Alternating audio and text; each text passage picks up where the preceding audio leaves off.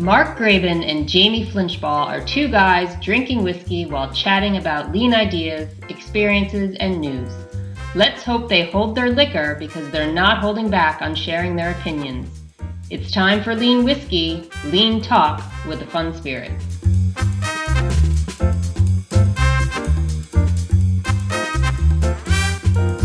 Well, hey, welcome to episode 43 of Lean Whiskey. I'm Mark Graben, joined by Jamie Flinchball. Good to see you. Yeah, hey Jamie. Happy. For those watching, you'll notice I'm not in my regular spot. I'm in a hotel. Not ideal, but here I am anyway. There you are. You got a glass in the foreground, and the technology is working well. I was about to say happy holidays. I guess this is, in effect, a holiday episode. There's really no theme. Maybe the graphics will have some holiday imagery.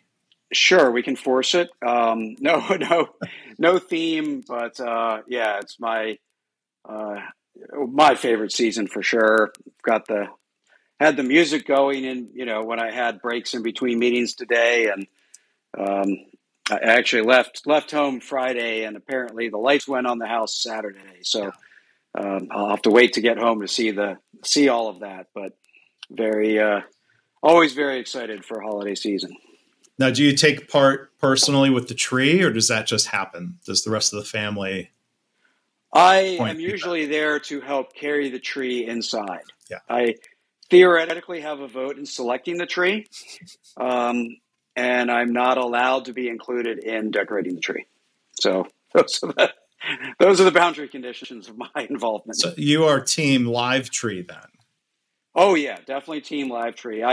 We do have a fake tree that we put over the front door. There's a nice ledge and a big window, and it's actually my favorite decoration, even though it's a whole tree. So we have a fake tree up there, up in the air. But I'm all live tree.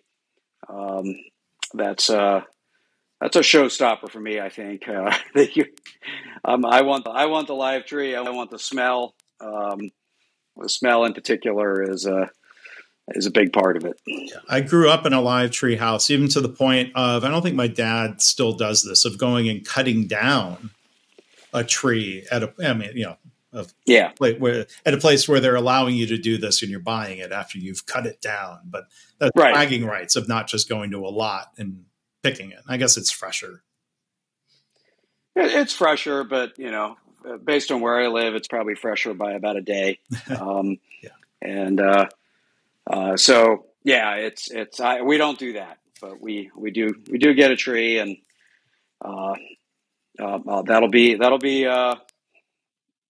when I get home. That'll be the task. Yeah.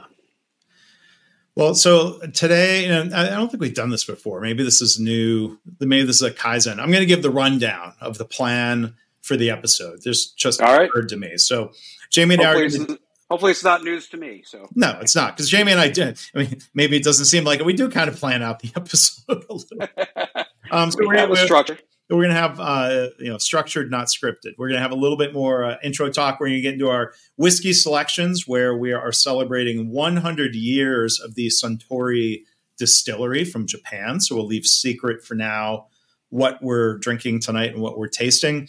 After that, we're going to be in the news, talking about an article related to safety at SpaceX, or maybe lack of safety in some instances. Big Reuters investigation we are going to be discussing. That's going to be kind of the main lean section. We're going to close out. We have a fun fact about each of our hometowns, but that'll keep people listening, right? Yeah. Stick around for the end. Can't wait to hear that part.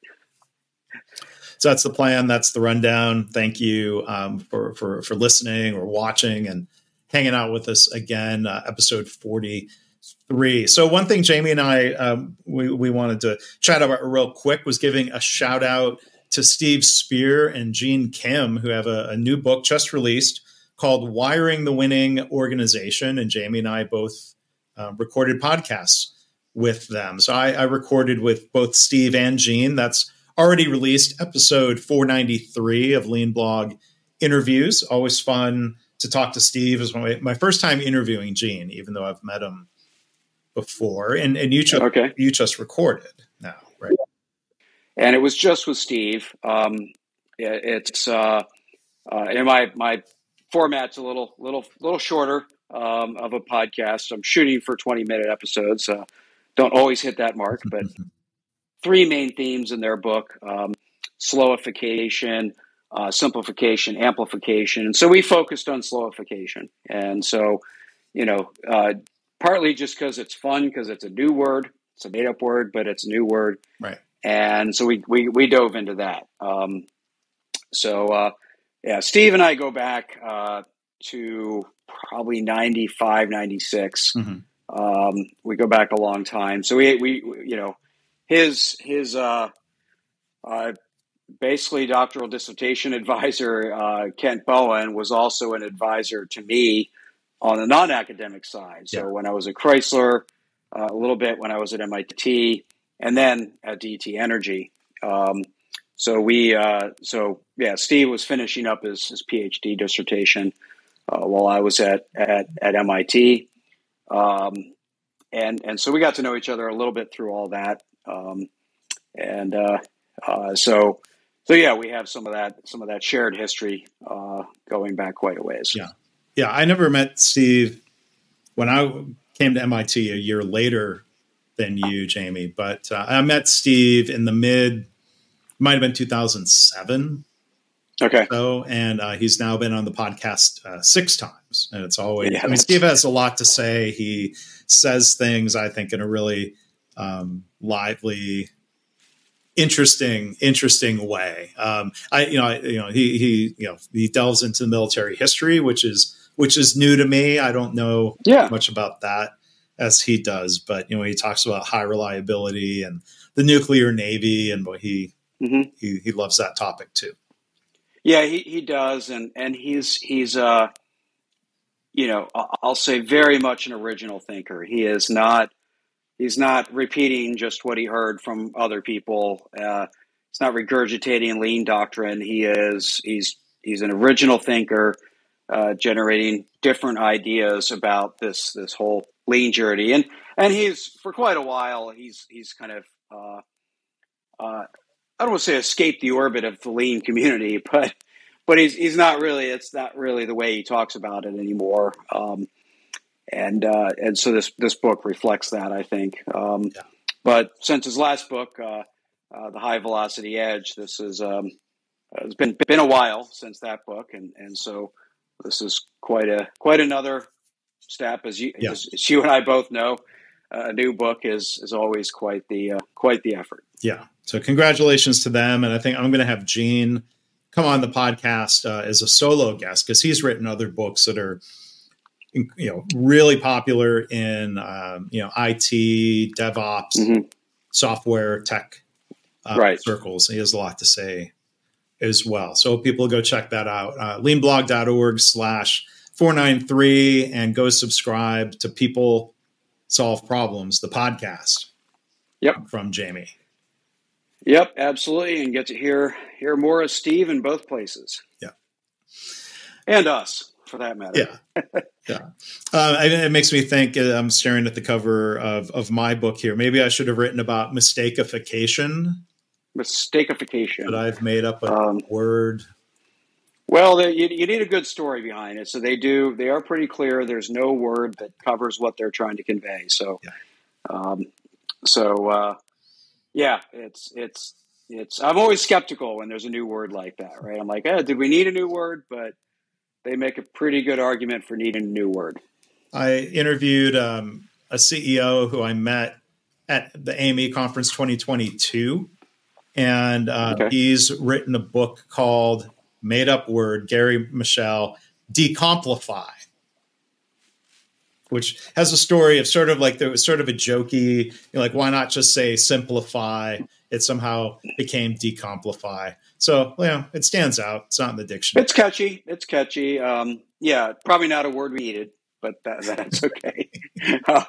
It's a catchy title, so that should evoke some readership. Yeah, but his book, I interviewed him a while ago. It looks like it's coming out January 2nd, 2024. So maybe I can get him back on the Lean podcast again. So, all right. So moving on, I guess we're going to talk whiskey, birthday, anniversary, before we talk about a topic that I hate to say might drive me to drink, talking about safety and bad things there. Let's talk about, let's celebrate Suntory a little bit here. 100 years this year. So we almost missed it. This year. They were We almost missed it. We got it in, but they seem to be more just celebrating it almost, but maybe it's just paying more attention to it. So yeah, we had nothing to do with 100 years.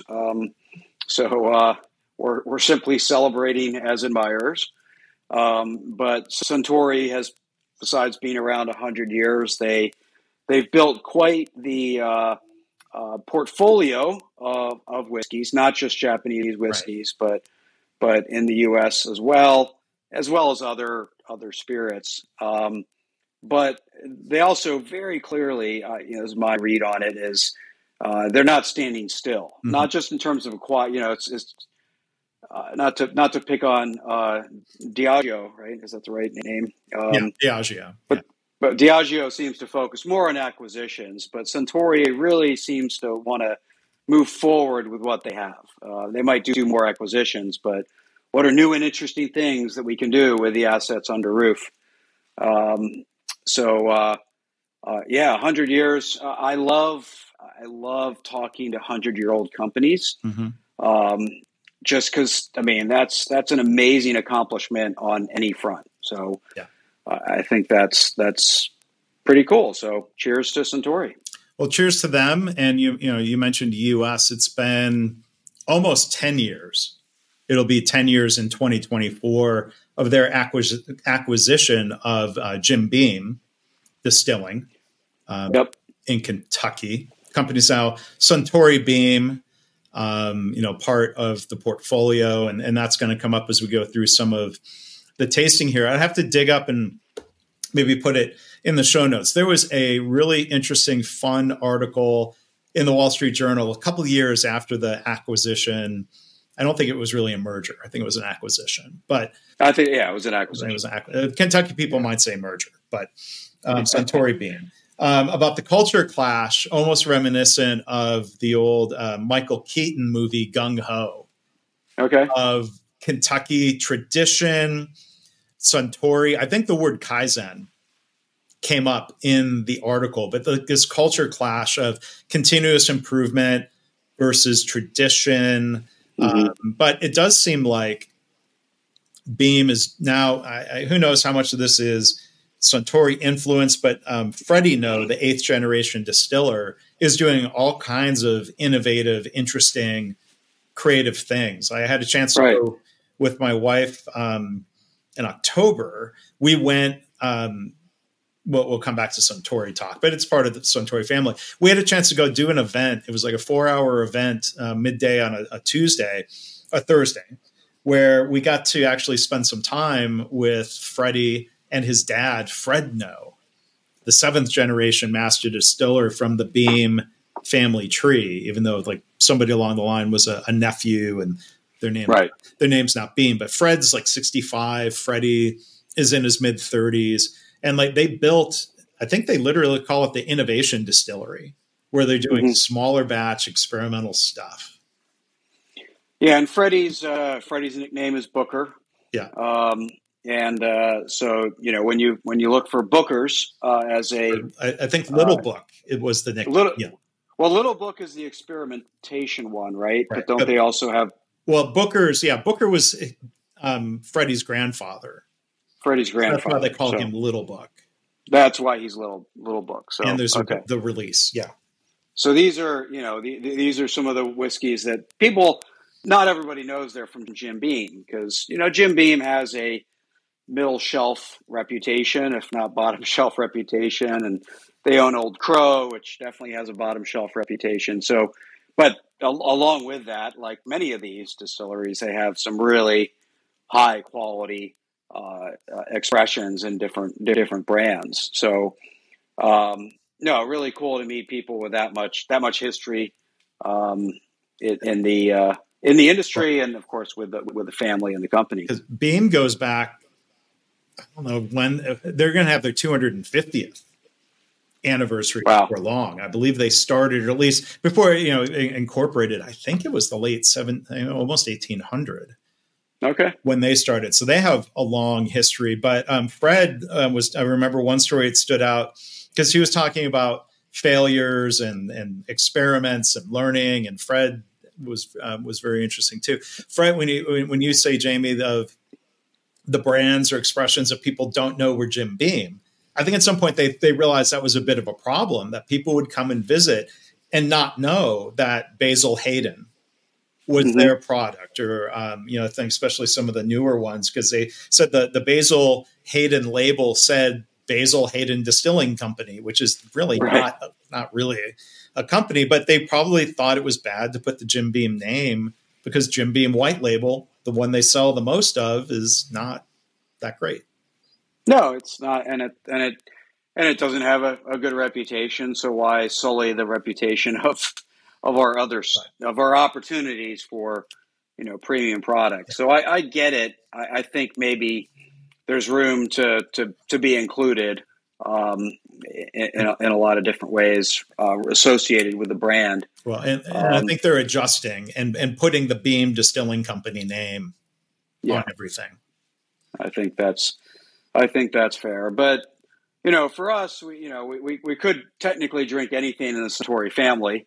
Yeah. But we decided to stick closer to the Suntory side, the origin, the origins, the Japanese side, which we haven't had often on the Lean Whiskey show. So we both ended up with some Japanese whiskey. Tell us what you're drinking. I'll let you go first. Yeah, so I am drinking a fairly easy to find one, the Hibiki Japanese Harmony. It's not their. What's interesting is it's I don't think it's their lowest end in Hibiki, but I think it's the easiest to find of Hibiki. In Japan, I mean, they make Suntory whiskey that is sold in 6-liter plastic bottles. Yeah, so they make much cheaper whiskey, but called Suntory whiskey, right? And I feel like they might have another brand in that same category. So, but even within Hibiki, I think Japanese Harmony isn't their base. But either way, it's very common to find. It's not hard to find. There's some places you'll go and it's one of 2 Japanese whiskeys. Yeah. So it's probably one of the easiest Japanese whiskeys to find. I brought it, since I'm traveling, I brought it in these aged in ore containers. So for those that are looking, you can see, you can write with a little pen on it what's in the bottle, and it's nice and well protected. And so I did, since I couldn't just go get something at the bar and trust in it. Not this. So I brought some with me on my trip. So, and I like it. I don't drink it often, but it's smooth, as most every Japanese whiskey is. Yeah. But it stands out. It's definitely different than, most, I'll say, Scotch or other types of whiskeys. And I enjoy it quite a bit. Yeah. Yeah. It says here, I mean, it's described as a blended whiskey, which is more common in Japan. And the Beam people said they're learning a lot about blending from Suntory. Freddie No is doing, the Little Book series is very specifically blended all kinds of, not just bourbons, blended of different whiskeys. But yeah, it says here, Harmony is a relatively newer creation. It was born in 1989 to celebrate their 90th. It says, well, that doesn't add up then. It says here, born in 1989 to celebrate 90 years of Suntory whiskey. I don't have an answer to that one. And that's their Suntory website. Well, maybe they created it so it would be released for their 90th. That makes, yes, there we go. Maybe. Yeah. Maybe. So, but if you study, and actually more about this than I do, but if you study, the history of Japanese whiskey, they studied in Scotland. They studied Scotch. Yes. And of course, when they were doing that, blending was the predominant form of Scotch whiskey. So that hence they're one of the reasons they picked up on the art of blending as a cornerstone for the whiskey making that they do. So yeah, they work very deliberately, very thoroughly, going to Scotland, learning how to do this, bringing the trade, the craft back to Japan. Yeah. So there are those connections. So I think part of the difference is I think the House of Suntory, the broader company, including beer, was 1899, and the distillery was founded in 1923, I think is what I saw out from a little real-time research. But yeah, I like Hibiki a lot. What I'm drinking is their original, if not flagship whiskey. On the bottle, it does say 1923, and that is the Yamazaki whiskey, which is a blend of different whiskeys finished in different barrel casks, including sherry and Japanese oak, and there's that blending and that combination. Now, what I'm drinking, and I'm going to hold up, because I brought some of this from Texas, and apparently I got a 4-ounce bottle through TSA. I'm going to wrap myself out on that. So I poured 2 ounces, and there's still quite a bit left. So this is not the what you see, if you see it anywhere, generally is Yamazaki 12-year age statement. If you find it at a bar, it's usually anywhere from $50 to $80 a pour, depending on the bar. Then there's the Yamazaki 18, which has become even harder to find, and of course is going to cost more if you find it. But there's such shortages.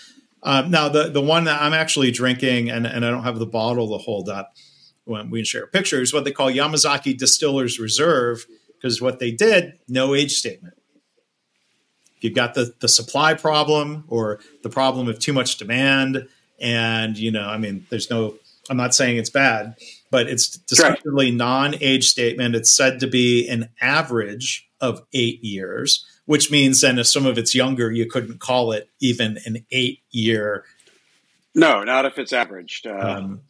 Whiskey. But yeah, I think it's just younger Yamazaki. And this is a bottle I brought back from Japan. So it definitely has all the Japanese labeling and all. But Yamazaki is not easy to find in Japan. At least the last time I was there in 2019, it wasn't. Yeah, it's and I have yet to experience it. It's one of those that it's just, I have seen it on a menu, but I wasn't paying those prices for sure pour. Yeah. Love to find a bottle. I don't want to say I'd pay anything, but I'd overpay just to have a bottle once. And I expect that opportunity will come up at some point. But it's interesting, how these things are named, because you hear Distiller's Reserve and you think that's got to be their premium product. And nope, maybe. that's our base product. Because we can't get enough of the 12 and the 18 in order to sell. So you hope that they're not taking short-term view of let's get some stuff out there with a no age statement, and then they'll have even less of the 12 and 18-year-old in the future. Yeah, other distillers have done that, including, I think, Beam, because when I was there, they talked about putting the 9-year age statement back on the base Knob Creek. Yes. And I have a couple Knob Creeks at home. I think I have 9 and 12. Mm-hmm. But it's I think Jim Beam really was at the heart of that. Any whiskey is fine. They bought Old Crow and then started bottling young Jim Beam and calling it Old Crow. And you kind of think shouldn't be allowed. So, they've been able to recover their trajectory. And so, kudos to them. But the expectations have changed on age, because Fredno was talking about how his dad's generation and earlier, they thought anything beyond like 5 or 6 years was crazy, too long. Yeah, just wasted. Too much age. Too much age, and I think, I'm not sure if it affected the taste or if it was simply, why are you waiting? Like, what's pour it and drink it. But you also had, plenty of problems back there with controls and challenges around that where, the longer you wait, the more chance you run of wasting the whole thing. So, and losing more angel share. And losing more angel share. But yeah, I mean, people get so wound up around age, and I've had the Knob Creek 9, 12, 15, and 18. And then they've got a Jim Beam lineage product that they put out. That's so that I believe is just regular old Jim Beam, but aged something like 15 or 17 years. So That's interesting to see, how people kind of really focus on age. But I was going to say one other thing about Yamazaki. I was in California last week and was at a bar that had a Yamazaki 12 that was their 100th anniversary special release, as it said on the label. Now, this was still the 12-year age statement. It was more expensive. And when I read about it, it's one of these where they say they picked select special barrels to give like the best, the Yamazaki-ish the Yamazaki-ist. That's not a word either. Version. And, the bartender said there were only 1,000 bottles released. I don't know if that was for the US or worldwide, but they had one of those. So, we splurged and tried it. Didn't have a chance to try it side by side because they were out of like the quote regular Yamazaki 12. But still, like, all right, I'm celebrating it. Celebrating Suntory, celebrating Yamazaki. Yeah, and one of the neater opportunities of Suntory buying Beam was the Legend.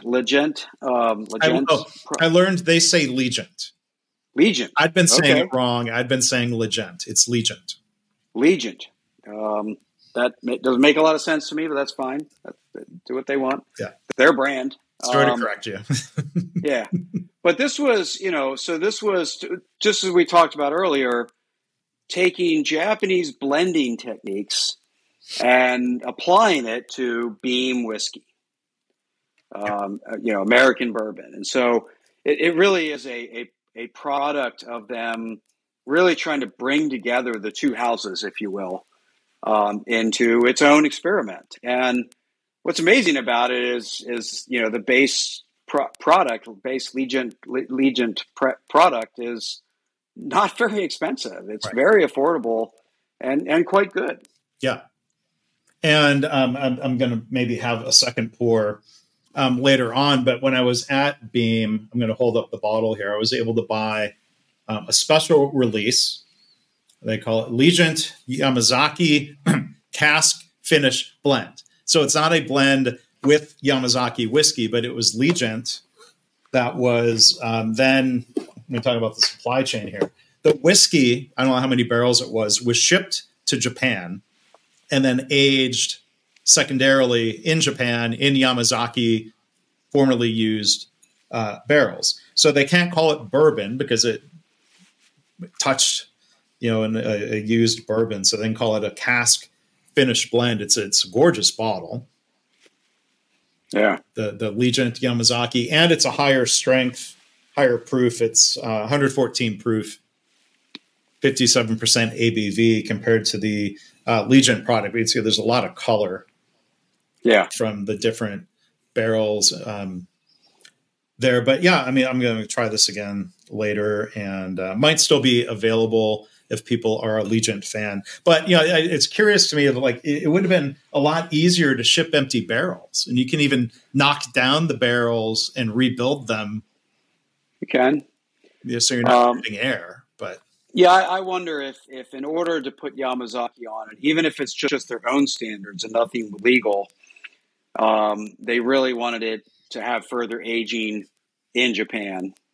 And of course, the climate is different there too. True. And so maybe they believe that was a factor in what they were trying to accomplish. They didn't want a lot more heavy-ish Kentucky aging with the temperature swings. They wanted something milder. Obviously, I don't know why they made that decision, but and it could be nothing more than, I don't think this is the reason, but still could be nothing more than they had more room in the rick houses in Japan. I doubt that's the case, but I was going to say the reason for doing it is story and marketing and the value. I don't know if they did an ROI of the cost of shipping it versus how much more do we think we can sell it for because of. No, I think when you're doing a product like that, you're just like, what do we want to do that's cool? And if that's the better story, then that's what you do. So yeah. So that's, I think I'm going to try a second taste, and I'll try to keep some around, Jamie. If I get to see you 2024, I'll let you try it. That would be fantastic. So cheers to Suntory, 100 years. Yeah. Anyone that makes 100 years, whether a human or a business. Yeah. Cheers. 100 years of distilling. And congratulations to everybody at Suntory Beam more broadly. I tell you, in the last year or so, it's opened my eyes. They make a lot of their range of products. I've become a big fan of the Beam family of whiskeys. Yeah, and you've opened my eyes to it. I was definitely dismissive, even though I've enjoyed separately some of their products. I think I'm opening my palate up to some more Beam experiences. Because they don't have the cachet that Buffalo Trace has built. No, but honestly, that's getting annoying. So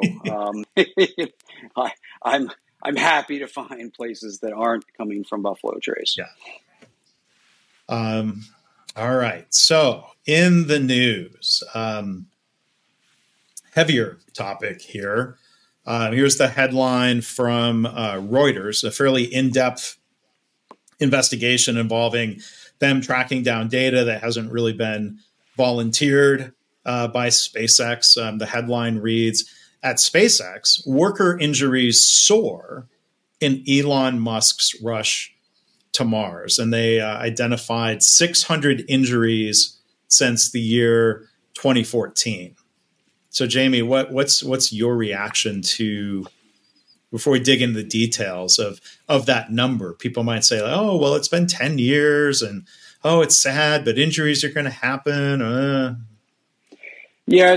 So the first thing, anytime I'm looking at a headline like that is, hey, we're just going to take advantage of anything that says Elon Musk is going to get some attention. Sure. And so I look at, is this a hastily put together article or is this researched? And this, I don't want to say it's a doctoral dissertation, but this was thorough, serious, investigative journalism. Right. There's not a lot of days I get to say I respect how people approach the craft of journalism, because there's just, and a lot of it's the pressure that they're under, and I get that, but there's just a lot that's hastily put together with little information and very little double fact checking. This was well researched. Yeah. This was thorough, and while the headline is a little, evocative, the research behind it is well done and serious. So to me, that's my first cut. I start to look at that. At the numbers themselves, there's, a lot of it you have to start, it's very easy to kind of go, well, what's the denominator, right? How many hours worked? How many people? How, what's the comparison against their peers? But no matter what the denominator is, this is a poor performance. And it's a poor performance, right? The whole theory behind rushing to Mars is to save humanity. And I get that, in order to do big, hard things to save humanity, that humans may die. But this seems a cavalier approach to that premise. That in order to save humanity, we have to we have to amputate and kill people and, send them into comas for doing, in the end, the tasks that they're doing. This was not space lifts. It was this not was rocket not science. this was not hey, a capsule exploded in space, or we couldn't land on Mars well and crashed. This was people with fork trucks and picking up things and moving things. This was stuff that are the kind of work that's done every day all over the world, right, in a much safer way. Right. And, the injuries, and there's a lot of stories in there. I mean, it's not to dismiss a cut or a scrape, but some of these were, like you said, 8 amputations, a fatality that came from a fall and a head injury, somebody with a hole into their skull, with a coma. And, so injury rates are one of the standard comparisons that OSHA and others use. So the SpaceX injury rate, best anyone can tell, because SpaceX doesn't seem to follow the guidelines and requirements around reporting, 6 times higher than the industry average, 4.8, which is that injuries per 100 workers rate? I'd have to go back to the article. Yeah, I always forget the denominator there. 8 times higher than industry average. And it's injuries per 100 workers is the rate. Yeah. Now, as you had pointed out to me, Jamie, one of their sites, Redmond, Washington, was right at that industry average. But, Brownsville was 6X. The industry, McGregor, was more than 3X. Hawthorne was more than 2X. And so, I guess weighted by the number of workers at each site, far worse than average. And I had some opportunity to learn from Paul O'Neill, who was the safety champion as CEO at Alcoa. Paul O'Neill would have never said being average is fine. No, yeah, he would never say being average is fine, because that kind of means you're not doing anything special to try to protect people. That's almost the definition of average, right? You're doing nothing special to try to protect people, and of course, he wouldn't sleep well at night if that was the case. But I've been in literally hundreds of factories around the world. I assessed many. Back in my consulting days, I did assessments, and I got pretty used to looking at numbers across many different industries. And I'd have to say, if I saw a number like 4.8, I'd go, what the heck are you guys doing here? Like, this is... Or what aren't you doing? Or what aren't you doing? But this has got to be your number one problem if I saw a number like that, regardless of what you were doing. I don't care if you were in charge of axe throwing testing. Like, it doesn't matter what you're doing. 4.8 is too many. It's just a huge number of injuries, and I want to go down this rabbit hole, but the fundamental thing about injuries is that every occurrence, you can't control the severity, right? So, like, you get in a car accident, it could be scratched paint, and it could be a fatality. Right. There's little difference of what you do to control what that outcome is. It just happens to be what it is. From an unsafe practice of like allowing someone into a robot cage without it being locked out, that could lead to a scrape or a fatality. Right. And just take a simple trip and fall. You trip and fall. You could catch yourself on a table and never hit the ground. Yeah. You could, hit the ground and scrape an elbow. You could hit the ground and hit your head and die. And which of those outcomes you get is random. Yeah, pretty much. It's random. It's very little kind of go, well, we're not going to worry about the trip and fall, but we are going to prevent you from dying when it happens. Yeah. Very hard to make that kind of trade-off. So it's really about occurrences. Mm-hmm. And so the more occurrences you have, the more probability you have of severe occurrences, whether they be comas or amputations or fatalities. Yeah. And so the game is not how do you prevent people from dying, but how do you prevent incidents from happening in the first place. That's the leverage, regardless of what your industry is. Now, there are certain things that certainly create particular risks in rockets, fuels, explosive risk. Maybe they are managing that part well, but I mean, to say in a blanket statement, people defend or make excuses for SpaceX and for Elon and like, oh, well, what they're doing is so innovative and it's going to be inherently risky. And you look at, the worker who died, the story there is that they were trying to move some cargo. They didn't have straps to hold it down. Like, this is not rocket science. And the worker decided to try holding it down, like with body weight, some sort of large piece of foam, I think, and the wind caught it and he went flying and fell and died and hit his head. Like that should not have happened. And you think culturally, if somebody is feeling pressured or thinking they're going to be rewarded for putting themselves at risk to avoid a delay, like that's a culture problem.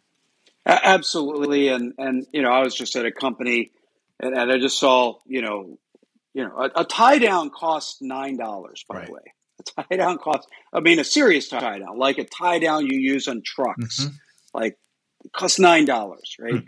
So you can't tell me it's an expense problem. But you go to other industries, and of course, Paul O'Neill is a great example. smelting aluminum.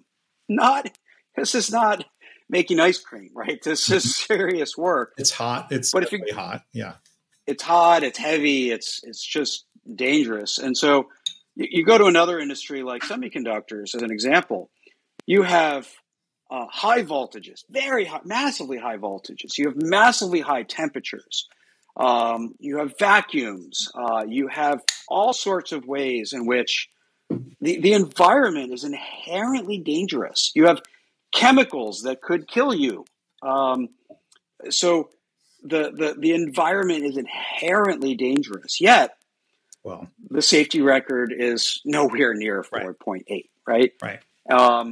And a lot of it comes down to culture, and culture across the board, down to the employee, including the employee.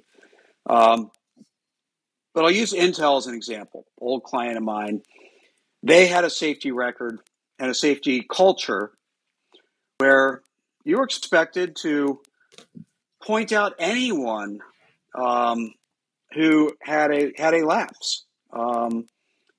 Whatever it was that was around them. I remember I was in an auditorium, and the divider was across, and because it's a divider, there was a door, but there was a step on the door. Tripping. And it was a tripping hazard. It's built into those big giant dividers. And I saw someone kind of trip just a little bit, and someone said, Please watch out for those steps. And on the surface, it was, you're like, that was sarcasm. Like, hey, don't trip, dummy, right? But no, it was serious. And the expected response is thank you. Like, it doesn't matter. If you tried to walk, because your hands were full, you tried to walk down the stairs without holding the handrail, somebody would stop you and go like, no, you take the elevator. I don't care if it's one flight. If you can't walk down the stairs holding the handrail, you're not supposed to. Right. Just don't. So telling people be careful is probably not the best countermeasure. How do you in that moment? But it's the point is that it's every moment, right? It's every person, every moment is an opportunity to either remind people around safety, solve safety, and reinforce safety behaviors. And that's where it starts to become part of the culture, is that it's always on, right? You kind of live with that that culture from the top down. And the fatality where they didn't have the tie down, if one version of the story is, well, they didn't want to slow it down to wait and go get tie downs. The flip side of the question is, why the hell didn't they have tie downs proactively to begin with? Why did not think about that? Why didn't they design that in? And, Paul O'Neill culture would have been one where he gave out his phone number to say, hey, if there are safety issues not being addressed by your local leadership, call me as CEO. And that budget should not be a barrier. There were other things, from the story of people doing welding, not getting respirators. That's not rocket science. Like another injury where they said, well, there was a lack of walkie-talkies for communication and there was poor lighting. Like that's not a matter of money. It's this different mindset where Paul O'Neill would have called safety. He did call safety a precondition, not a priority. A precondition, but it doesn't seem like there's a culture where Elon's telling people, hey, tweet at me if you're not getting the right safety response. Because there's a lot of allegations, not in his own words, but people who worked at SpaceX saying basically Elon didn't care about safety. I'm paraphrasing, but that was right. And that was the message. And to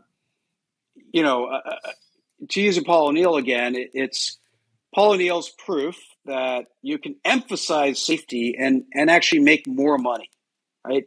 It wasn't a trade-off decision. Right. It wasn't a trade-off decision. They increased profit while increasing safety. And so, the argument of the leadership of SpaceX is that no, we have an important job to do and safety be damned. It's a trade-off. It's presented as a trade-off. So we can either achieve our mission, or we can do things carefully, but we can't do both. Well, and Paul O'Neill proved that's not true. No, I mean, this is outside the scope of the Reuters investigation. But earlier this year, they did the first Starship launch. And here's an example where like doing it correctly, doing it safely would have been faster. Elon was hell-bent against having the concrete pit underneath the launch pad. And Elon even tweeted, this might be a mistake.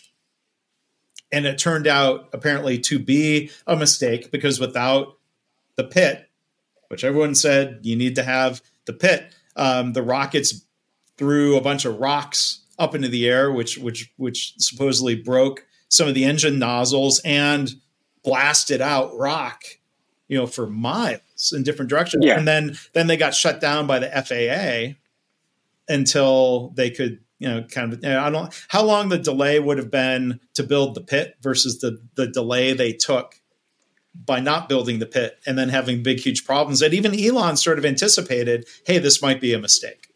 Like literally right. The word mistake. Yeah. And that's bizarre because it's counterintuitive. It's not evidence-based. And I think the other, the high visibility vests is another example where it has nothing to do with speed, right? Yeah, supposedly Elon doesn't like yellow. He doesn't like yellow because it just doesn't look good. Even though, I'd argue since he's a car guy, technically, yellow calipers are fantastic looking. A yellow Corvette looks great. Yellow Porsche. He loves to pick on Porsche, and that's fine. But yeah, hey, we're not going to not wear a high visibility vest because it'll slow us down getting to Mars. I just don't like yellow. That's just weirdness. It's weirdness, but the problem is culture. Culture is a byproduct of people's experiences, and the experience people take away from that is that basic procedures of safety don't matter, right? And so it doesn't even matter why he doesn't like yellow or why he doesn't like high visibility vests. The experience people take away with that is not about vests, it's about safety, right? And so the experiences people have affect their beliefs, affect their behaviors. And so doesn't matter why he doesn't like high visibility vests. It sends a signal that safety is not very important. It sends a signal that the whims of the CEO are the most important thing. I mean, there are stories of Tesla factory not being able to have yellow guardrails or yellow markings for where it's safe to walk, machines being repainted from yellow to other colors. Like It's not going to be an environment with physical safety if there's not psychological safety for people to speak up about safety risks or to disagree, with the boss. And there were other things in the article about managers not listening to warnings or not responding to reports of people not following safety protocols. And, I think even more damning was this idea. So, again, back to Paul O'Neill, we're making this comparison. Paul O'Neill realized as CEO, he couldn't delegate responsibility for safety. I don't think a CEO can delegate responsibility for culture. You have others involved, but, it said about Elon in the article that he takes the stance that workers are responsible for protecting themselves, according to more than a dozen current and former employees. Well, that's BS.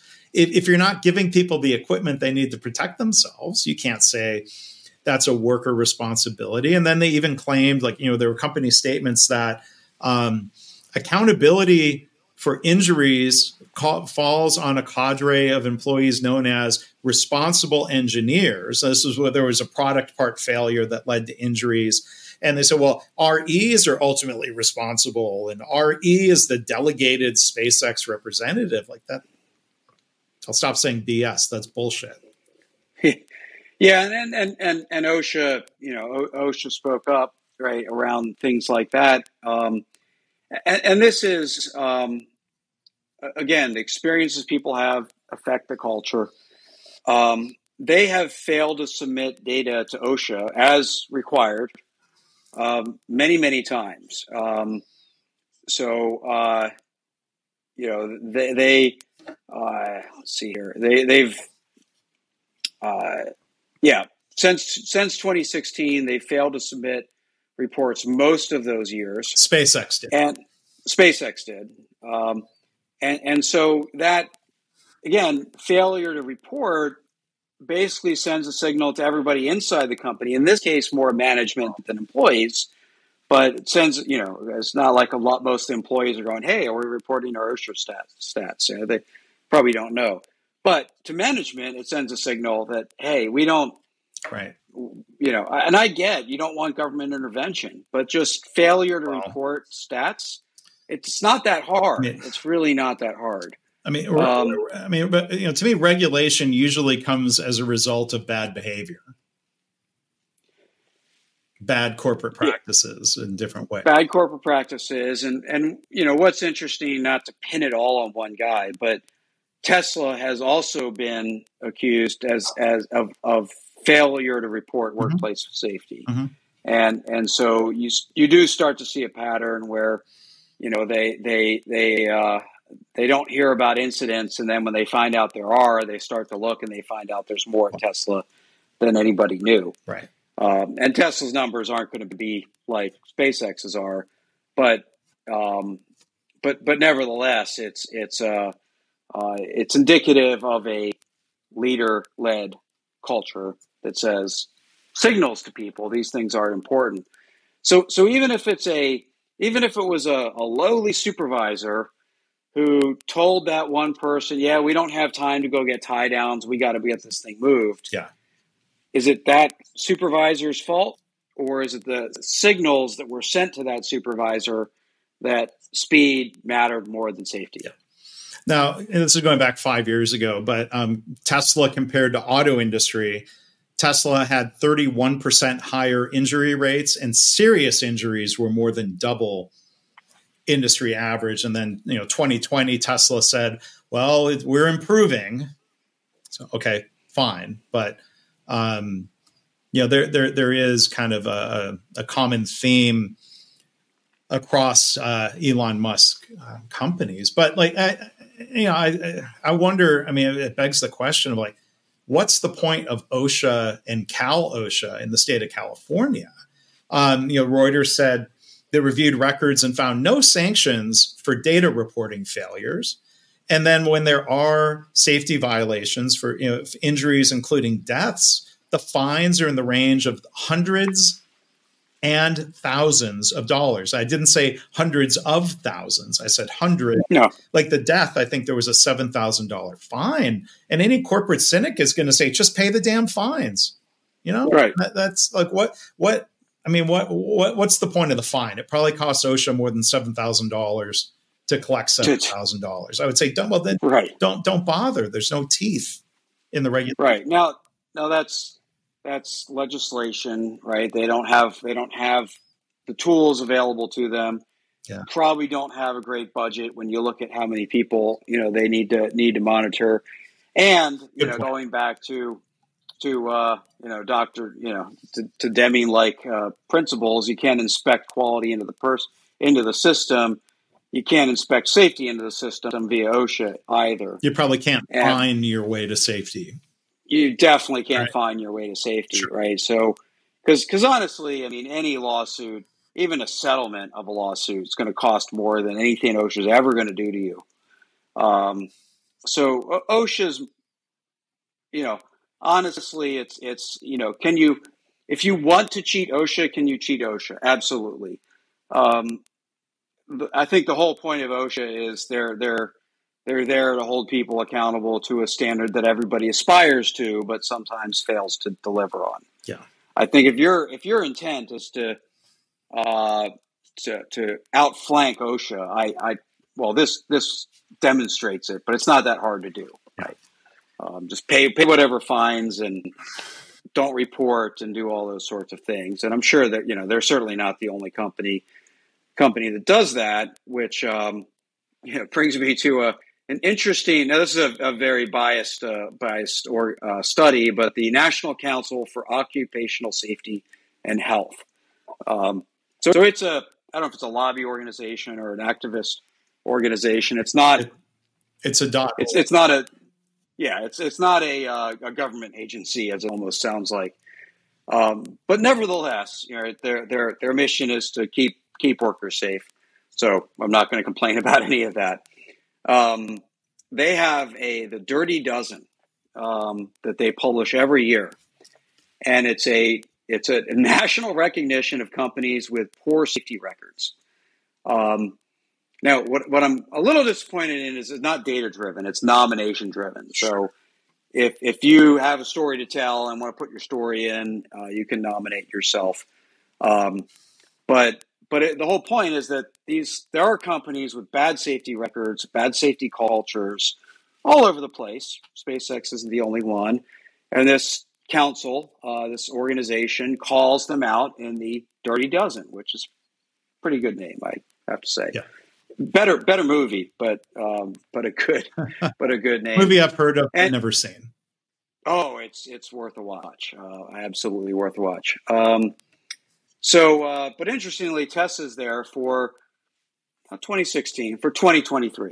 Tesla's on the list of the Dirty Dozen for 2023, which not a good sign. I just wish Elon and company, which mainly means I wish Elon would understand, the idea of false trade-offs here, that doing more for safety isn't going to inherently hurt profits. It's not going to inherently slow you down. At what point does it become difficult to attract employees?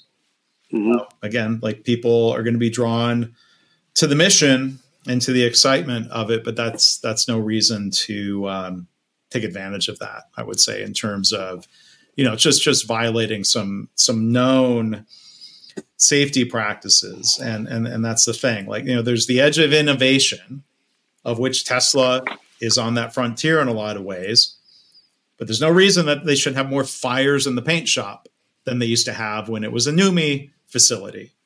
Right. That stuff is not, like, how you paint a car is not on the frontier of innovation. No. And either is moving something in a truck. Right. So that's the thing. I mean, if it really was like nobody's ever done this in the world and we got hurt doing it, you'd kind of go, okay, in the name of advancement, that these things happen. Well, but it's fires in a paint shop and it's people, dying, moving stuff in a truck. And it's a lot of it. Right. It's not advanced science stuff. Well, look, and for all the concern that NASA had for safety, There was the Apollo, was it Apollo 1 that had the fire on the launch pad? Mm-hmm. They learned from I think so. and they learned from that. And there were a lot of firsts happening. But then as things move along, you have the stories of the Challenger and then the Columbia, of people trying to speak up and not being heard or being told not to speak up. The situations are different. Amy Edmondson's new book, Right Kind of Wrong, she categorizes, there's a difference, and she tells stories in the book. There's difference. Like the first time they were ever trying to do like an artificial heart and lung machine for procedures, like that's on the frontier of innovation, and people died due to things that in hindsight, you're like, well, that shouldn't have happened, but it was their first time doing something, or just the attempt at innovation failed. That's different than a kind of mistake where somebody cuts into the wrong side of the patient. Like not all mistakes are created equally in terms of what's preventable versus what is bound to happen while you're experimenting. Right. And so falling off a ladder, it doesn't matter if you're painting a house or you're building a rocket. There's ways to prevent falling off a ladder. So it's more about the incidents and the acts than it is about the domain in which you're playing in, that determines whether it's a known risk and a preventable risk versus the price of progress. Right. Yeah. And this is this is not a the reason this is not an Elon bashing episode. It's about the importance of leadership, the importance of culture, the importance of systems, the importance of problem solving to build a safety culture, and the accountability of leadership to make all that happen. Mm-hmm. But to tie it back to the leader, though, if you go look at most of the let's write a super important biography about this person, innovators in the world, whether it's, Bill Gates or Steve Jobs or Jeff Bezos or, on and on you go, they had people around them that held them accountable mm-hmm. in more ways than one, right? Steve Gates had Woz, but he also had Bill Campbell, and he had other people. He was difficult to deal with. He was temperamental. He was all the things people accuse Musk of, but he also had a cadre of people who could challenge him and push back on some of the things he was doing that weren't making sense. And I don't want to say a challenge, but I worry that that's what's missing in this particular equation. It seems like that is missing. Yes.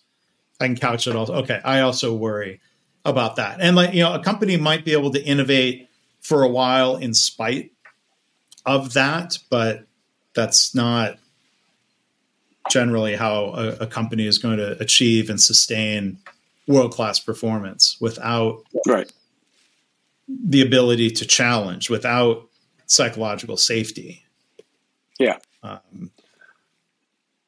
So for leaders out there listening, there's accountability for a safety system, accountability for a safety culture, and to go back to something we said earlier, you have to focus on every incident because you can't predict when a trip hazard is an inconvenience and when it's a fatality. So every safety incident, and this is true of any problem, right? You have a lapse in your accounting system, and sometimes it's decimal dust, and sometimes it's a SEC finding, right? It's a restatement of earnings. It just you can't predict. I have this failure. I don't know how far it's going to go. Yeah. So safety is absolutely falls into that domain, and so you speed on your way to work. You could have a stressful commute, or you could kill somebody. Mm-hmm. You can't predict what outcome's going to happen from a Right. bad safety practice. Right. And that's leadership's job, to set the system and the culture to make sure that that's understood. Yes. It is leadership's job. To extend what you were saying, Jamie, it's even the near misses that are the opportunity for learning, because there are more near misses than there are injuries from the same set of circumstances. So, not just encouraging, but making it safe, rewarding people for reporting near misses instead of punishing them, right, is going to make all the difference. And like you said, to say leadership is responsible for the culture and safety, I don't think that's management bashing. If somebody listening wants to say, all right, well, Graben was Elon bashing, I can, that's fine. Yeah. As I used to say, don't at me, but I'm not on Twitter anymore, really. So I wouldn't see it, but okay. Like, all right, fine. I'll sleep fine at night if somebody says, you're an Elon basher. I think it's fair criticism. Yeah, but it's really not why we bring it up. We bring it up because this is a well documented, and that I really, you sent me the article, right? So you sent me this article. You had found this article, and I'm like, the headline reads like an Elon bashing kind of article. When you read it and you know what good journalism looks like, you're like, this is good work. This is serious journalism, well researched. So this is a pretty well understood problem.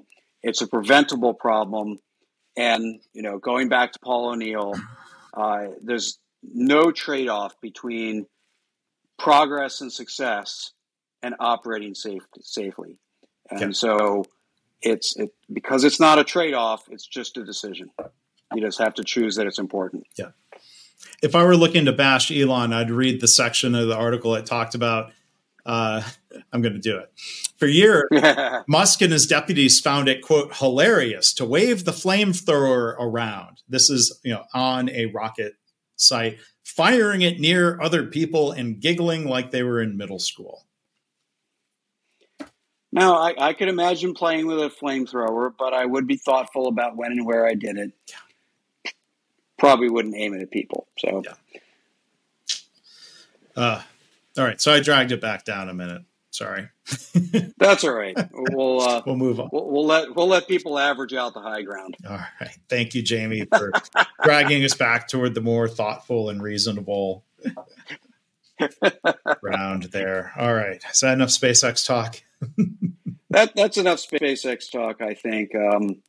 We'll certainly, we certainly still hope for the success. I think, between Blue Origin and SpaceX have different missions, that's not different missions, different purposes behind what they're trying to do. But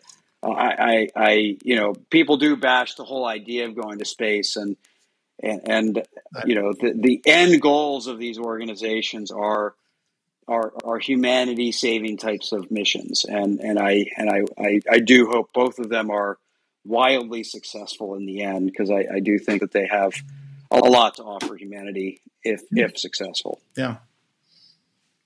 I don't know, Jamie. The defenders will say, Jamie, Mark, you've never accomplished what he has. How dare you criticize him? I'm like, all right. I'm fine with that. We're trying to educate that there's an opportunity to do it better. Yeah. All right. So I'm enjoying a little bit of the Legent Yamazaki. Excellent. I just have my Hibiki, but I'm okay with that. Yeah, when you say just, happy, that's happy with my choice. It's a very nice whiskey to say. I just have, It really is. I have to say, like I said, I think everybody here can probably find it on a shelf. It is one of the more readily available Japanese whiskeys, and worth picking up. Mm-hmm. And the Hibiki 17-year and 21-year are in that Yamazaki 18 elevated range of really hard to find and super expensive. Yeah, and I've either not seen them or got frugal I don't even remember which, but this is quite affordable. I would say affordable. It makes it sound like it's a $30 whiskey, but it's worth it. It's affordable-ish and worth it. Yeah. All right. So we're going to close with a fun fact about your hometown. Jamie came up with this idea. I'm going to let you go last, Jamie, because I think your fun fact is more fun. So I struggled to come up with a fun fact related to Livonia, Michigan, which is where I grew up from first grade through high school. Best I can come up with is that it's the birthplace of Hockey Hall of Famer Mike Modano. Is a name I don't recognize. It's one of our claims to fame. Not that much fun if you're not a hockey fan. Now, I was born in Dayton, Ohio, and so no offense to the Wright brothers and all kind of the obvious things that say about Dayton, Ohio. Dayton was home to the first soapbox derby in 1933. Which is pretty cool. Because, I don't want to say everybody knows the soapbox derby, but yeah, a lot of people know the soapbox derby. A lot of people have participated in it. Probably a lot of listeners have participated in it. And did you, Jamie? Yes. You did. Yep. See, I only did Pinewood Derby, which was not a car you rode in. That was a Boy Scouts little wood car that goes down a track. No, I did that too. Yeah, did that too. And we had one soapbox derby. I think at Memorial Field or something like that. I still remember the road to nowhere, the hillside where the cars would come down. So, yeah. So do you know who won in 1933? I do not. Yeah, I doubt that nobody's ever recorded that one. So, but that would be cool. Like, hey, this is the family, or I'm the heir to the person who won the first soapbox derby. That would be, maybe you are, and you don't even know. Maybe now they're the vice president of aerodynamics at a major automaker. I don't know if that's even a job, but that would be. It is, but that would be pretty cool. Yeah. So, how about you, Jamie? Yeah, so I'm from York, Pennsylvania. Born and raised, as they say. York. York has a lot of fun facts, but York was the capital during the Revolutionary War when Congress got pushed out of Philadelphia. So late 1777, for those that aren't keeping full track of the story, and for less than a year, Congress convened in York, Pennsylvania. And it was there when they wrote the Articles of Confederation. And so Yorkers, I'll say, if you actually read the Declaration of Independence, the U of United is lowercase. Oh. Yes. That's a fun fact. That is a fun fact. So we're the United States of America. We're only united in our Declaration of Independence. We're not one entity when we write the Declaration of Independence. So is July 4th our birthday or just our Independence Day? Right. And so the Articles of Confederation is what make us a capital U, United States of America. Since they were written in York, Pennsylvania, there are many businesses, including a bar, called First Capital. Because there's many in York that would say, well, that makes us the United States of America, and that makes York the first capital of the United States. Now, you won't find a lot of history books that claim that York, Pennsylvania is the first capital, but we have our stories. The facts are what the facts are.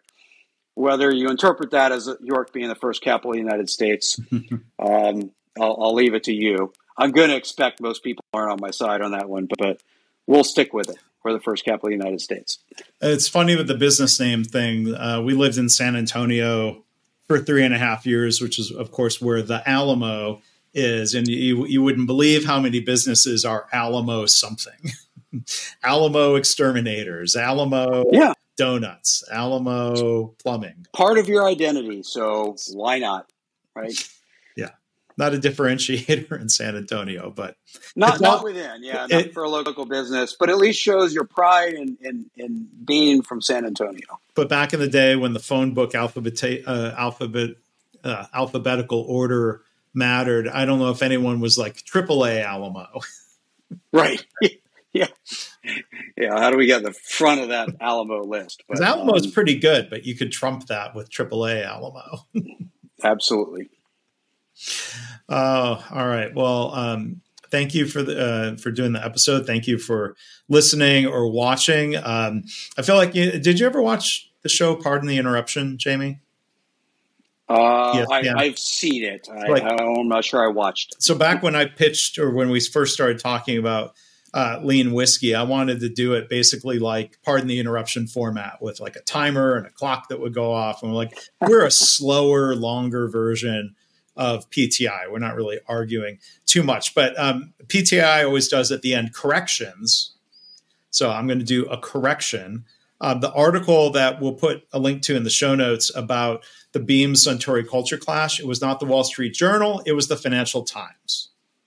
Ooh, even better. Close. That's fun. But I stand corrected. And that article is still available online. The headline was Beam Suntory, a volatile Japanese U.S. blend. It's interesting that they didn't say, I thought the company name was Suntory Beam. Is that also a correction? I used to be a loyal Financial Times reader. Okay, a second correction. The company name is actually Beam Suntory. They understood their audience there, I think. Yeah. All right, so those are probably not I know those are not the only things I got wrong. Oh, to my friends at Beam Suntory, I apologize.